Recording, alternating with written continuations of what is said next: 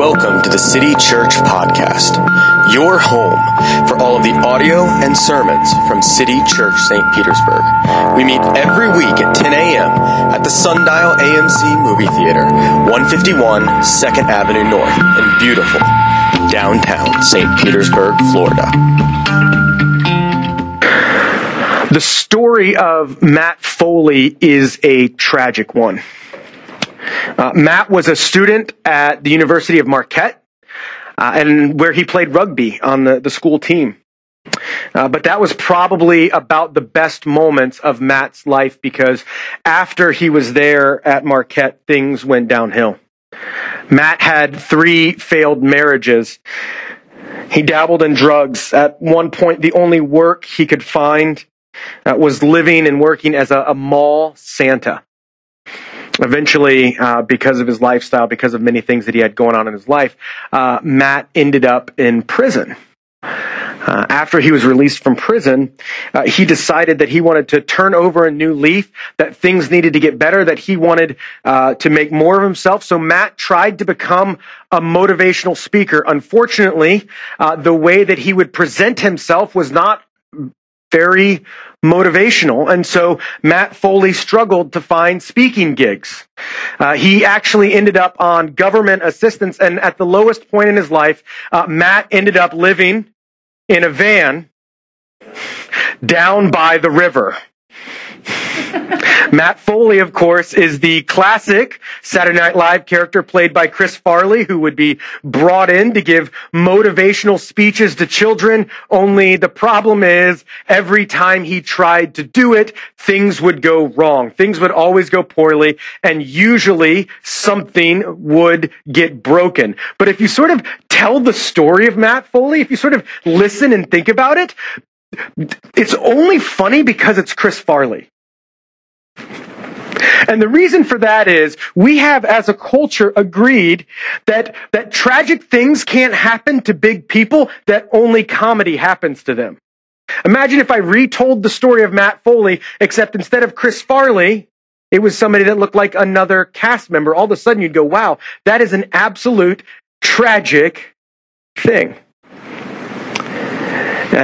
One of the things that we have in our culture is we have an epidemic of obesity. And this morning we're going to talk about one of the 7 deadly sins, the deadly sin of gluttony. And it would be easy for us to go, yes, this is a sin for a very certain subset of people who look a very certain way. That is the way our culture has gone about it. But gluttony is a much bigger problem. This is a much weightier issue.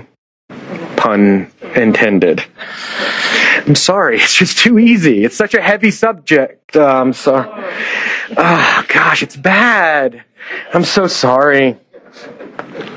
But even these puns can't mask the fact that as a culture, obesity is something that we have declared as bad. And on the one hand, that's obviously true, that the science sort of backs that up, that the health problems that come along with it are bad. But what we've done as a culture, we said it's more than bad, it's actually shameful. And because we have moved it over of not just this is a bad health decision, but this is shameful for you to be, our culture has fallen into this mentality where either we live our lives ashamed of the way we look, or we live our lives obsessed over not falling into a certain category. We either fall into shame, or we absolutely obsess over every calorie, every carb that goes into our body. But both of them are focusing on our food too much. And our culture does this all the time. Think about the average commercial break during the Super Bowl, right? It was only about a month and a half ago. What was it? You would see a commercial for burgers, a commercial for beer, and a commercial for Weight Watchers. Probably in that order. And do you know what none of us did? None of us flinched. Everybody went, yeah, that seems about right. That's about right. That's what we need in our culture. Probably need a burger. Probably have a beer afterwards. Probably need to go find some sort of weight loss program to do this. Our culture is obsessed with both health food and fast food. Our culture is obsessed with the way we look. But gluttony is something more. See, it's easy to think of gluttony as an issue that comes from our mouth and our stomach, but in reality, gluttony is something that comes from our heart. And it's something that's been around as long as mankind is. It's something that happened even in the people of Israel. And so I want to read to you a passage that comes from the book of Numbers. If you've ever tried to read the Bible through sort of in a chronological order, Numbers is probably about the time that you start. Maybe stopped. Maybe you powered through Leviticus. Maybe you sort of bootstrapped your way through there. But by the time you got to Numbers, it's tough sledding, to be honest. But I want to look at the first 9 verses of Numbers chapter 11 together. And if you would stand, and I'm going to read it, and the words will be on the screen as well. And the people complained in the hearing of the Lord about their misfortunes. And when the Lord heard it, his anger was kindled. And the fire of the Lord burned among them and consumed some outlying parts of the camp. Then the people cried out to Moses, and Moses prayed to the Lord, and the fire died down. So the name of that place was called Taberah, because the fire of the Lord burned among them. Now the rabble that was among them had a strong craving. And the people of Israel wept again and said, "Oh, that we had meat to eat. We remember the fish that we ate in Egypt that cost us nothing. The cucumbers, the melons, the leeks, the onions, and the garlic.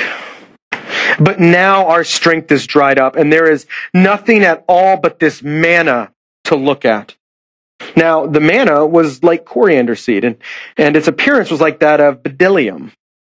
But the people went about and gathered it and ground it in hand mills or beat it in mortars and boiled it in pots and made cakes of it. And the taste of it was like cakes baked with oil.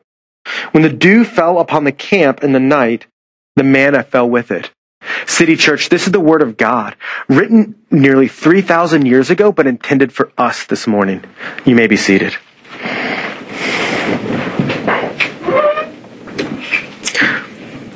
See, our problem with gluttony is this: that you and I turn to food and drink and other substances to find the rest and fellowship and joy that we should only be able to find truly in Jesus. You see, what gluttony is gluttony is going to the pantry to look for something to fix the problems in my soul. It's me trying to find a food, find a drink, find something else that will make me feel whole, that will make me feel rested, that will bring me joy. And after all, isn't that how it's advertised to us? Do you guys remember that Dove used to market these, I think they were called Little Temptations, which, first of all, is a spiritual word, right?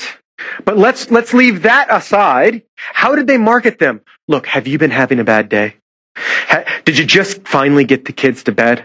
Go to your fridge and get this little chocolate 50-calorie temptation, and it will absolutely make you feel better about everything. You know, in the commercial is the guy or the gal going to the fridge and open it up, and they kind of stop and they take a bite, and all the worries of the world fall off of them. All of their stress goes away. They are not selling you chocolate.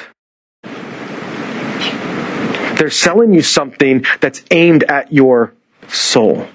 What gluttony is not a disorder necessarily of the things that we eat. It's a disorder of your heart and mind.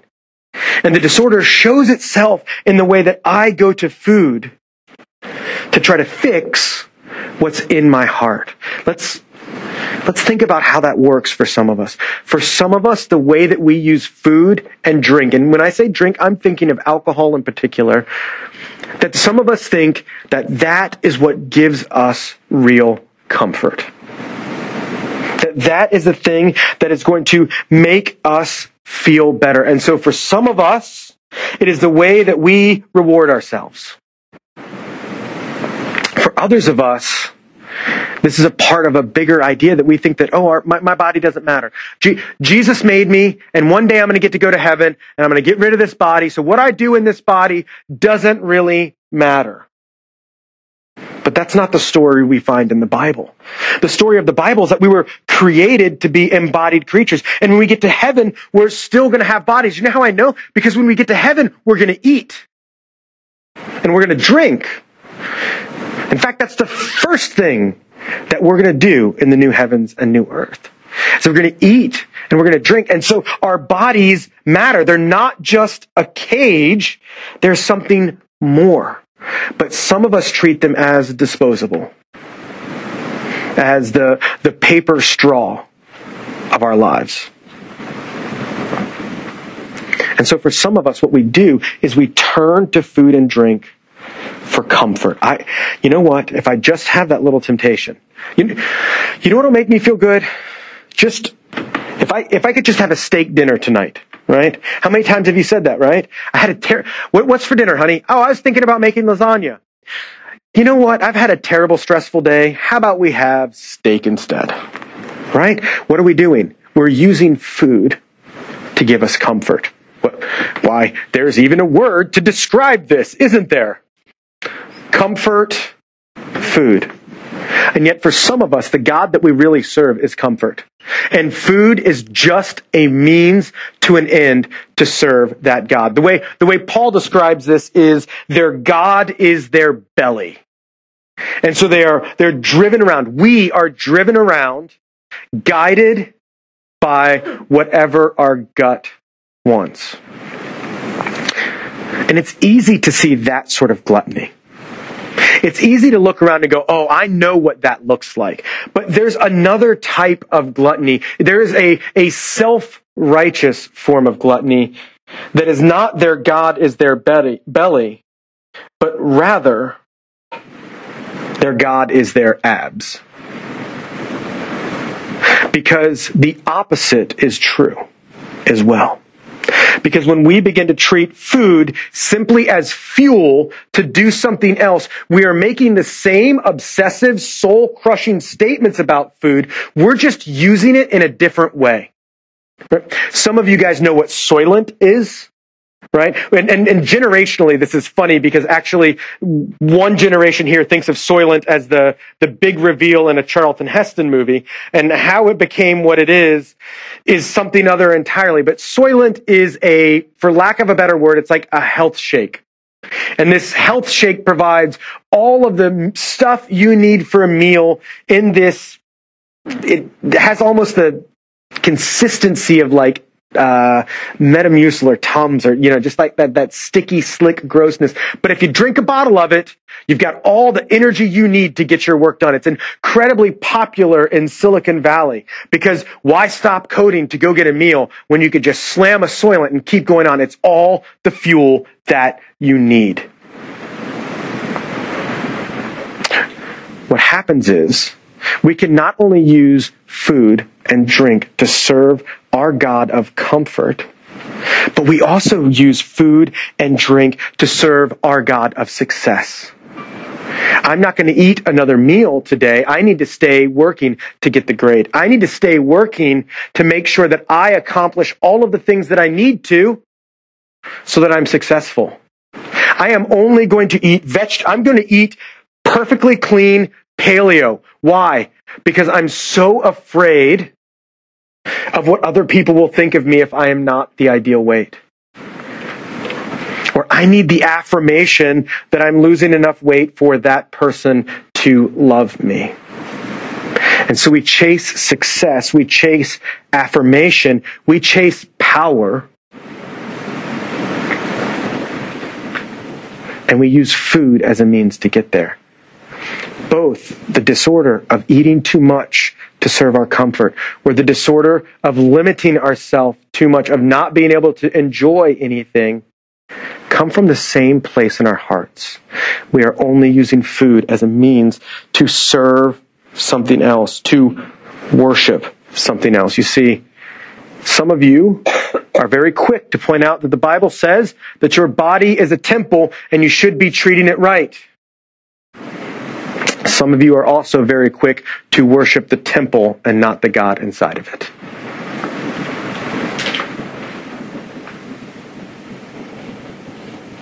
So we chase those things. We chase that success. We chase that affirmation. We chase that power, which is something that only Jesus should provide.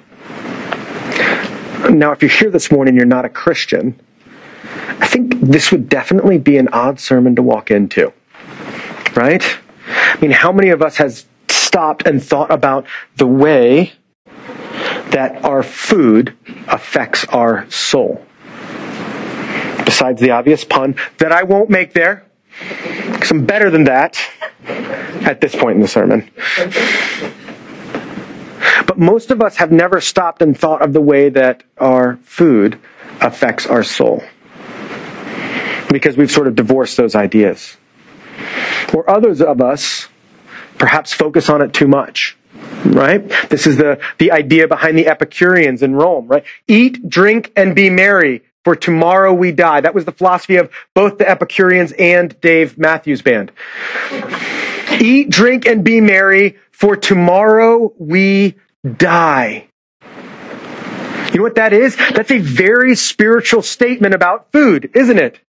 I'm going to get everything I can out of this food and this drink and that pleasure because nothing else matters. How many of us, even who are Christians, basically live our lives by that philosophy? Because that's the way that gluttony works. What gluttony teaches us to do is to forget everything that has come before. It teaches us to ignore everything that's going to come after and to focus on this moment here. Think about the story that we read from the book of Numbers. The people of Israel are in the desert. They have been freed from the people of Egypt. God has miraculously and in some incredible ways brought them out. They have walked across dry ground in the Red Sea. They have been given the Ten Commandments. They have smelled the smoke of the mountain. And now they are marching on towards the promised land, led by a pillar of fire and a pillar of cloud. And yet what happens? Some people decide that they are going to rabble-rouse. And how do they get the people of Israel thrown off? They said, hey, I know that you've had manna, but all you've had to eat for the past 40 years is manna. Don't you remember? Don't you remember what it was like back in Egypt? Don't you remember the melons? Oh, we had melons. The fish was free. It was free fish every day. And the garlic, right? And because you know, when a recipe says to use 1 teaspoon of garlic, you know that means 1 entire clove of garlic. That's how that works. That's how you cook. But they said, oh, the garlic. Don't you remember? But what is the very obvious thing that as they reminisce about the good old days in Egypt with all the free fish, with all the free melons, with all the garlic they could eat, what's the thing that they're low-key forgetting about? Ah, yes, we were slaves. There is that detail. What is happening there? Gluttony, the desire to taste that garlic again, the desire to taste that fish again is absolutely overriding any sort of history in their minds. Any sort of memory of the faithfulness of what God has done in their life. They take it and they sweep it all behind. That doesn't matter because now all I want is garlic fish with leeks and melons. That's what I want. And it doesn't matter what God has done for me. It doesn't matter that God has provided for me. No, all that matters is that I get this. I want this comfort food now.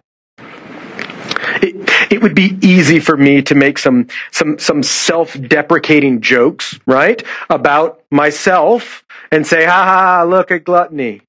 But if I did that, one of the things that I would be doing is ignoring and covering for what actually goes in my heart.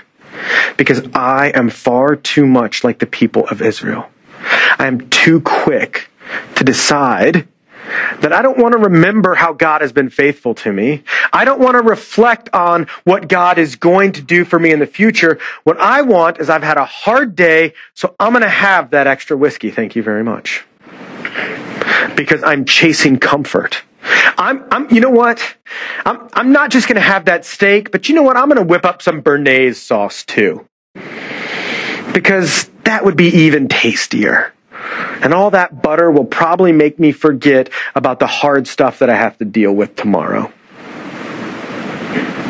And I begin to chase comfort.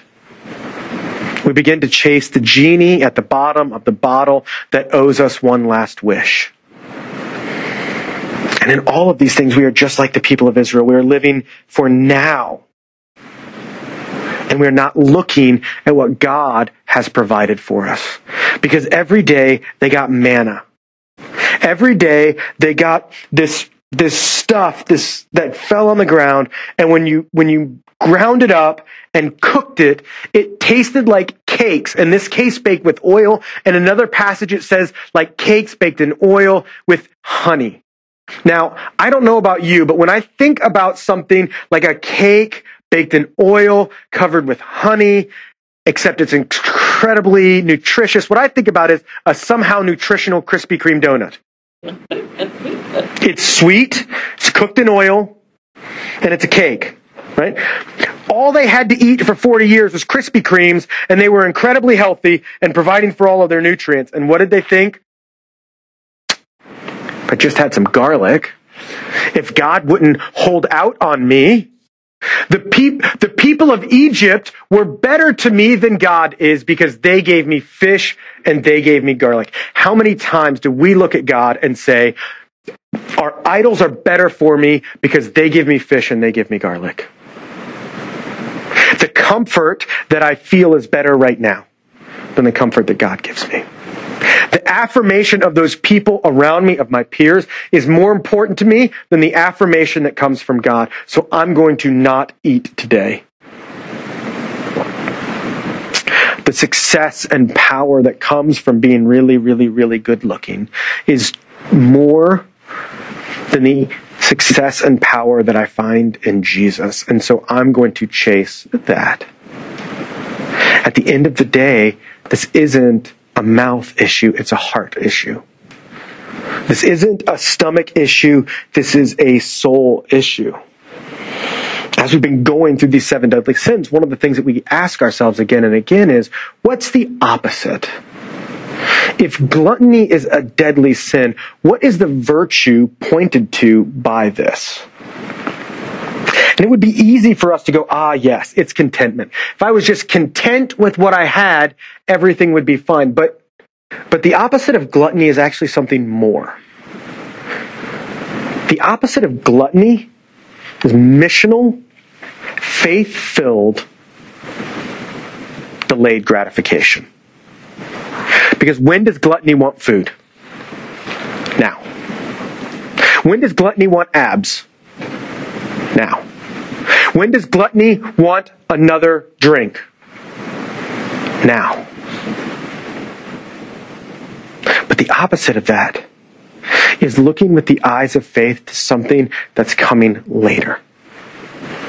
Being missional in the way that we eat. Thinking about the way that what we eat contributes to justice. Because one of the other ways that the Bible talks about food is always connecting the sumptuousness of what we eat to the poverty of others. How many times do we see stories like the rich man and Lazarus, where the rich man had much to eat and Lazarus ate his scraps? How many times is food and justice, is the mission of God, tied to what we eat?